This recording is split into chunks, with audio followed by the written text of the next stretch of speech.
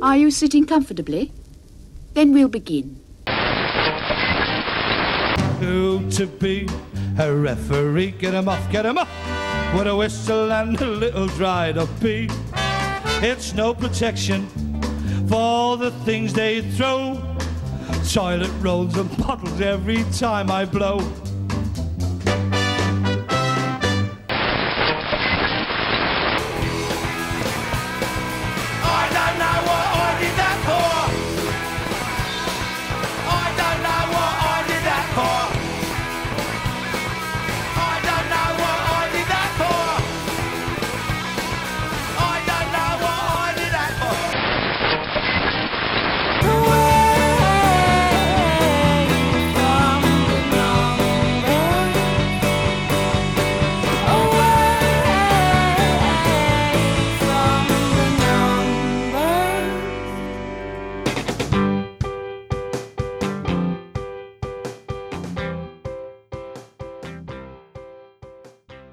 Ahoy hoy and welcome to episode 112 of There's Still Time, the AFTN podcast. I'm Michael McCall. And I'm Steve Pander. And I'm Jay Duke. And we're recording this podcast from Thunderbird Stadium, right in the middle of the Whitecaps dominating RSL Monarchs, the real Monarchs, none of these artificial Monarchs. It's 2-0 at the moment, we're into the second half, and we thought, nothing else to do, let's record a podcast. You've just jinxed it now, too. You've just jinxed it. So, before we start talking about the big Dumbo in the room of the referee in last night's game, let's just do a very, very quick analysis of how we thought the game played out. I think the general feeling is it was a bit harsh that the Whitecaps lost, but did they deserve a draw, or did they deserve to come away from that with 3 points? I'm thinking probably draw. They had some chances. I think Colorado had chances. Both goalkeepers had turns making big saves. But overall, they really didn't provide much. It was a few chances here and there, but it wasn't the dominating performance you expect to see against a Colorado Rapids team. Yeah, I think that's the recipe for what the Whitecaps want to do on the road. And, if you're really honest, that's as good or better than they played in the wins that they've had on the road already. And that's going to be the focus going forward, is that they're going to want to just try and get those 3 or 4 chances and be really strong defensively, which they were. And, it isn't pretty, but that's how they want to win on the road. And I think it was a decent approach, especially being tired and having those 3 games in a week. So they were hard done by, and probably if it wasn't for the ref, would have had a win, not a loss. And clearly, once again, in the Whitecaps history, the weather played a major factor, where there was delays, showers, wet pitches, and it was just a miserable night overall. Yeah, Christian Teixeira must be wondering what he's come to. He's been snowstorms, thunderstorms. He must be like, what the hell happens in North America? I don't understand this. Wait till the earthquakes happen. Oh, I think we play them later in the season. That's right, I forgot about that. We have to look at the talking point of the referee. I hate making referees talking points in matches, especially because the way that the Whitecaps have been playing, it kind of covers up some of the other issues that people aren't maybe talking about, how poorly certain aspects of the team are playing, how poorly certain players are playing, and all the focus is on the referee. So let's get that out of the way first. We'll start with the disallowed goal. Pedro Morales' free kick, beautiful free kick. What we've been wanting him to do for weeks and weeks now, finally does it, top corner, and it's called off, phantom call. Even the Colorado Rapids commentary team, when you watch that back, had no idea what the foul was given for. Yeah, there were, if you look at Twitter all over the place, it was like people who normally troll the Whitecaps were asking what call that was. There was a slight lean on by Cobb, but who doesn't do that in a battle along the wall? It definitely wasn't worth calling off a goal. The Whitecaps weren't good enough, but the reality is that these games are tight, especially away. It's a league of parity. You hear that all the time, and games are going to be tight, even against the worst teams in the West. So it's tough when you not only have to fight the elements and the travel and the home fans and then the 11 other players on the pitch, but also go against a referee who's just clueless and still hasn't figured out what to foul in the game. We have to talk about Colorado's goal and the foul on Gershon Kofi in the build-up to that. It was a clear foul, not given, and then a beautiful finish. And you can't fault the way that they played. I mean, Real Salt Lake played to the whistle. The Whitecaps were kind of appealing for a free kick. Beautiful volleyed finish that they gave Ousted no chance. But it should just never have counted. It should have been called back. It should have been a free kick for the Whitecaps. Yeah, I completely agree. And it was mentioned on the broadcast as well, on the local broadcast, is that Kofi's not the type of guy who will go down and writhe around in pain just to try and sell a call. It was an obvious foul, and in a game where the official was calling these little slight tugs, and then the brush by Kaw that negated the goal was such a slight touch. And it's like, how is this absolutely just runs right through Kofi, and that one's not a foul? It's super frustrating as a fan, and it's not even about whether or not he made a mistake. I'm not accusing the guy of clearly he has some sort of integrity issues if he's being charged with fraud, but I'm not saying that the match was fixed or anything. It's clearly just an ineptitude thing. But the problem is, if you're the league and if you're pro refs, it's the appearance, it's the optics of the whole thing. You've got a guy who's been charged with defrauding on insurance claims, and now he's making these boneheaded decisions. It just opens yourself up. It's not a thing that you need when the league is looking to solidify its officiating. And you're talking about the optics and everything. You can look at the highlight package. MLS does not include in the build-up. They don't include the Kofi foul or when Kofi got fouled, and they don't include the Morales non-goal at all in the highlights. So you're talking about optics. It's not showing up there either. No, but they did run my article, which was Robbo pretty critical of the referee afterwards, and alluded to it in the headline and everything. So it's not that they're covering it up in that regard. There's no video evidence. It's all hearsay. I'm pretty sure it's going to be an instant replay. Yeah, I'm sure Simon Borg will have a field day over this. The thing is, in leagues all over the world, fans, pundits, everyone, players, managers, they're critical of referees, and it is a tough job. I wouldn't want to be a referee. It's not like in days of old where a referee made a decision, but now it's like you've got players round them for the slightest thing. You've got TV people analysing angle after angle after angle. Everything they does is heavily scrutinised. It makes you want to know who would actually want to be a referee. That said, because they're under such analysis and such scrutiny, MLS need to get the top officials that they can. They've got the pro thing, and it's not working week after week. Not just in the Whitecaps games, but in games across the league. The big talking point is mistakes that referees are making. You're never going to stamp out referee making mistakes. It's human nature to make mistakes. But when it's so many, and it's so many game-changing and game-costing decisions, it just can't go on. Something has to get done about it. It's a consistency thing. Like, I'm okay if you want to call it super strict and every little touch or tug is a foul, fine. If you want to let guys clatter into each other and not call anything, fine. But call it one way or the other so that at least the players and the fans and everybody can get used to it, so they know, hey, that the same thing happened the other way and it went that way. At least it's an even playing field for the teams. And so now you've got a situation where nobody knows what a foul is. They don't in game, never mind between game to game, between officials. So it's always going to be a struggle for people. And you're right. They've had a couple years at this now, and pro just still seems to not be getting it right.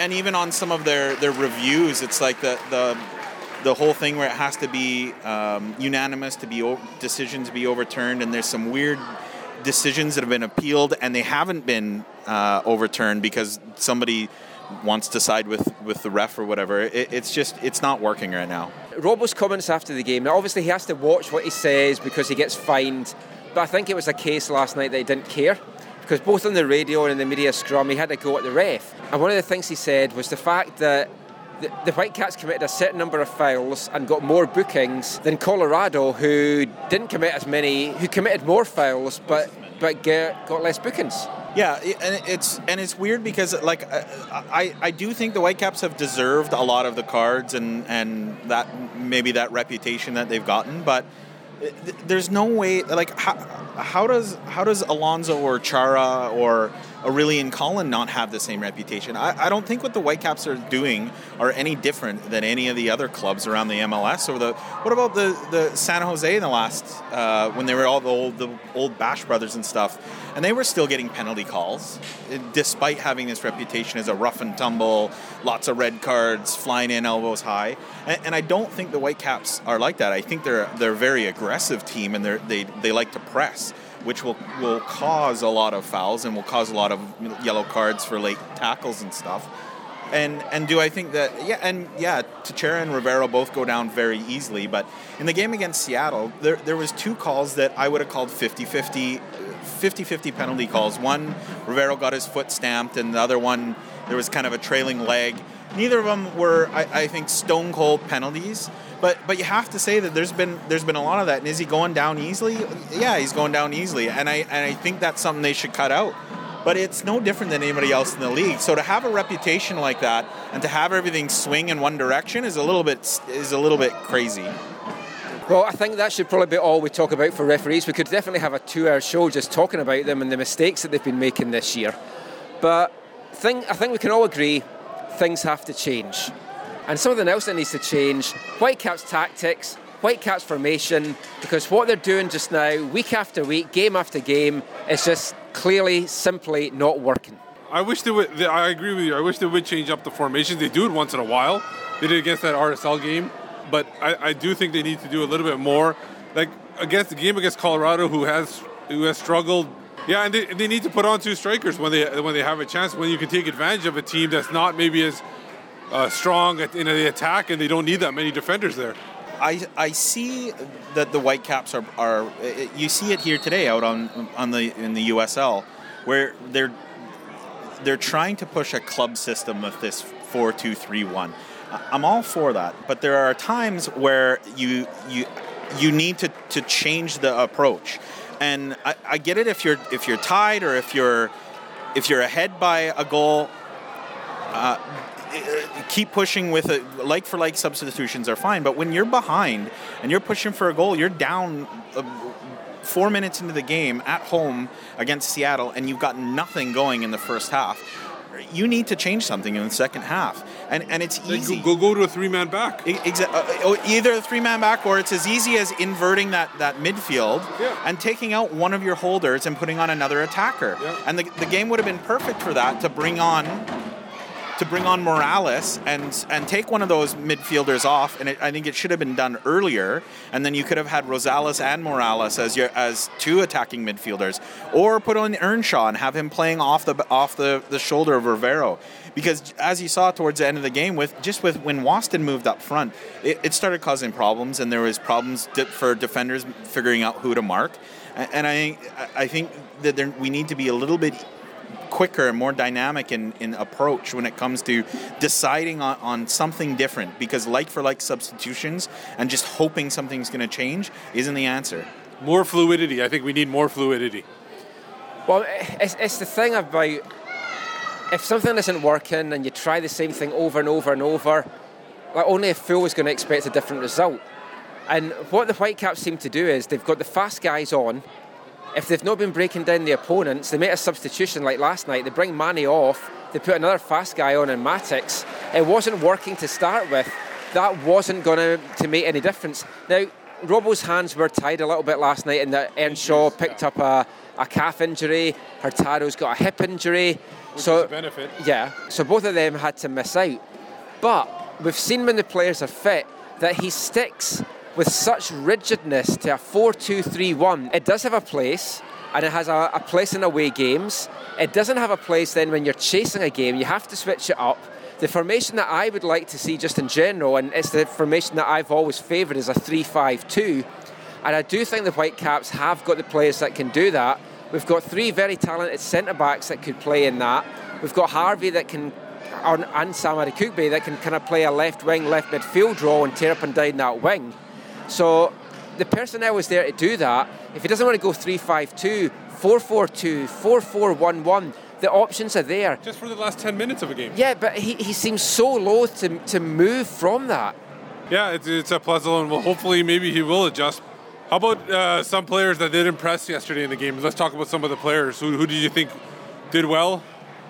Gabby Torres, but I'm guessing you're meaning Whitecaps. I'm thinking Whitecaps. Well, for me, David Ousted was the man of the match with the saves that he pulled off. Yeah. Rivero got the Radio Guys man of the match, and he did have a good first half, but again, he was like an island out there. He was just left so isolated. Yeah, I agree with Ousted as well. I also think that despite conceding a goal, I mean, there is nothing that the center backs really could have done. They couldn't have expected the back heel flick to first time volley past Ousted. I thought both Waston and Kaw did relatively well. But yeah, Ousted's my man of the match. I actually think Rosales did relatively well as well. And I think he could be an answer for us going forward. I wonder if Morales is the true number 10 that we need. The guy to play in that advanced. He seems way more comfortable when he's got lots of space in front of him. And so I'm wondering if maybe Rosales in that position, that number 10, could be an answer longer term, and to have him and like I said, inverting that triangle, having maybe Rosales and Morales both as attacking central midfielders. Yeah, and the thing is, if you do that kind of inverted formation, Laba really plays well when he's this sole guy by himself. Sometimes he overextends himself when he knows he's got an extra person. Might play more in place instead of roaming around too much. Yeah, I like Rosales in the number 10 role. I thought Harvey had a good game as well.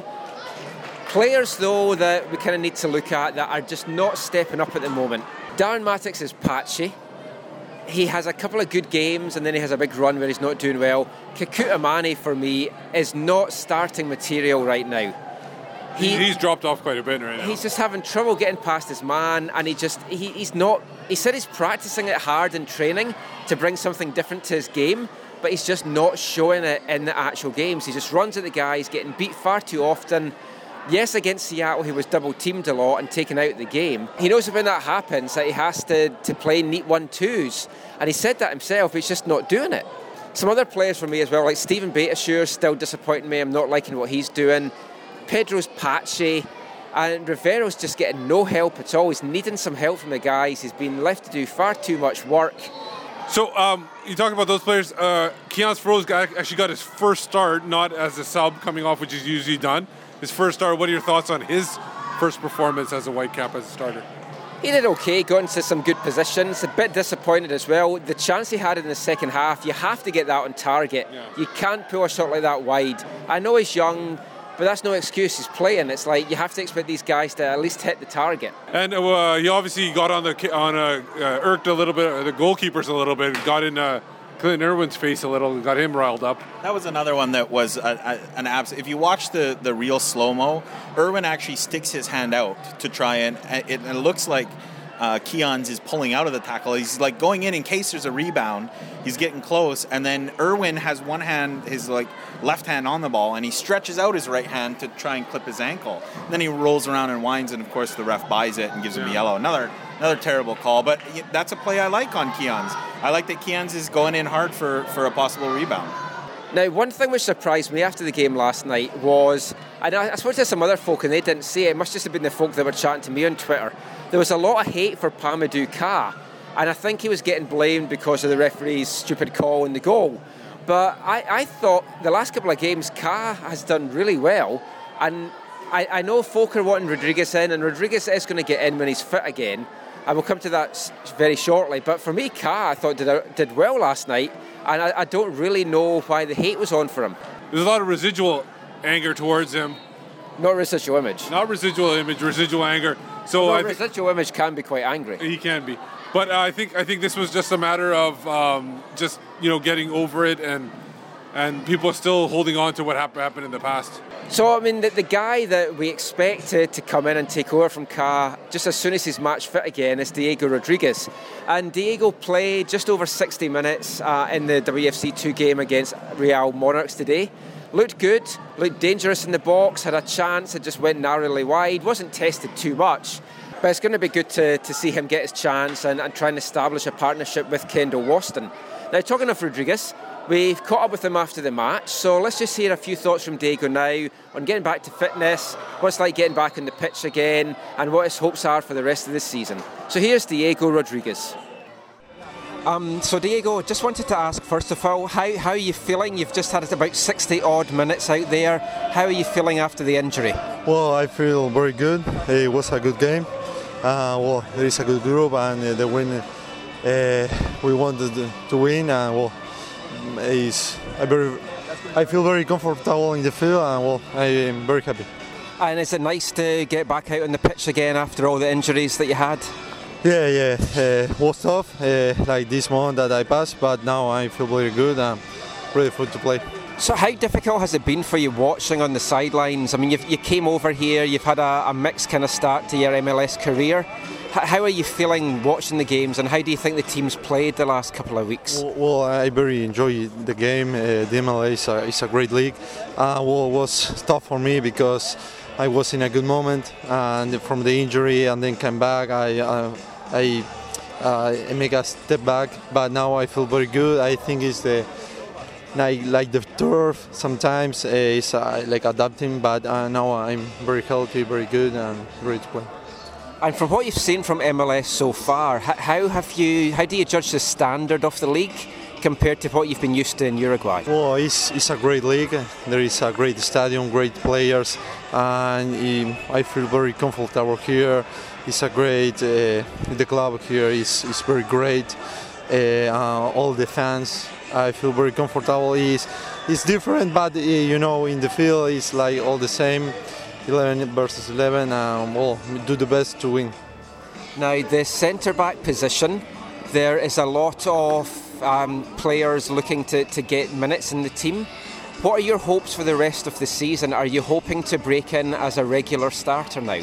Well, it's like an internal competition that we have. We have our greatest player, but it's good for us because we're pushing up the levels. When the coach needs me, we will be ready. But I say I'm very comfortable here, very happy, and there is a great group. And are you ready to play MLS minutes now, or do you maybe feel you need another couple of games out here? Well, if the coach needs me, we're ready. I work every day. I have to make the things that all the medical staff that we care with me, all the guys that support, the family, all that together with me. When the coach needs me, I will be ready. So, I mean, what are your guys' thoughts? Are you looking forward to seeing Rodriguez in there, or would you give Parker the chance to try and establish himself now beside Waston? I don't have a problem with Parker. I think I personally, from the beginning of the season, I thought Rodriguez would be an excellent partner for Waston. I think he'd be good on the ball. Waston can deal with the physical nature of being in the back four. So I think they would play off well each other, and it kind of gives Kyle a break so we could save him for the rest of the season, because there are going to be times when Waston's not going to be available, getting that 5th yellow card, and we're going to need Kyle to be fresh for those games. So I think we need Rodriguez to step in as soon as possible. Yeah, I've always liked Diego Rodriguez. I right from the start, I thought he was going to be your number 2. I do think that Ka has played better than expected, so which my expectations were not high to start this season at all. So, if you want to ease Diego in, that's all right, but especially after picking up that booking, Kendall's only one yellow away from getting a 1-match suspension, so he'll be in any manner. You're going to see Diego Rodriguez come in. I don't think Parker is quite ready to be your starting center back. I think he's played excellent when he's come in.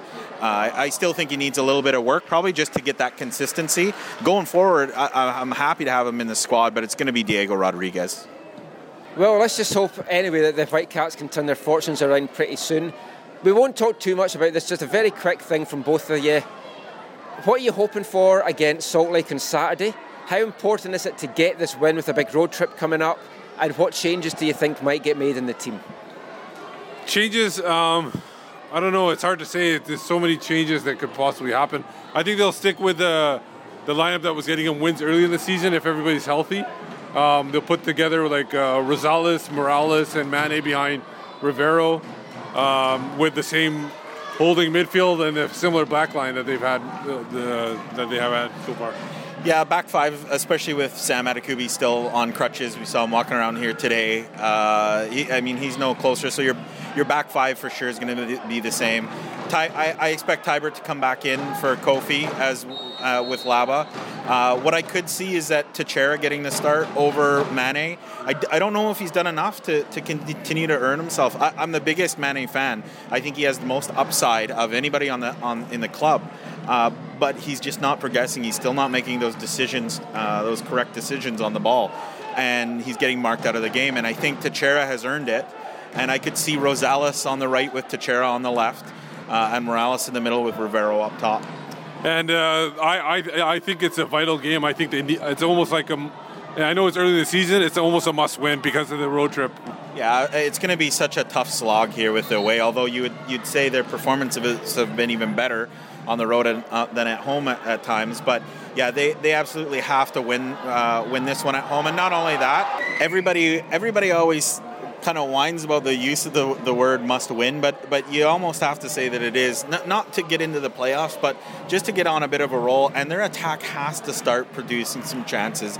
They've got to put the ball in the back of the net, and I think an early goal is going to be critical, because if they're still playing tight and the life's getting choked out of the game a little bit towards in the second half, you're going to see a bit of a frustrated side, and I think it'll be tough for.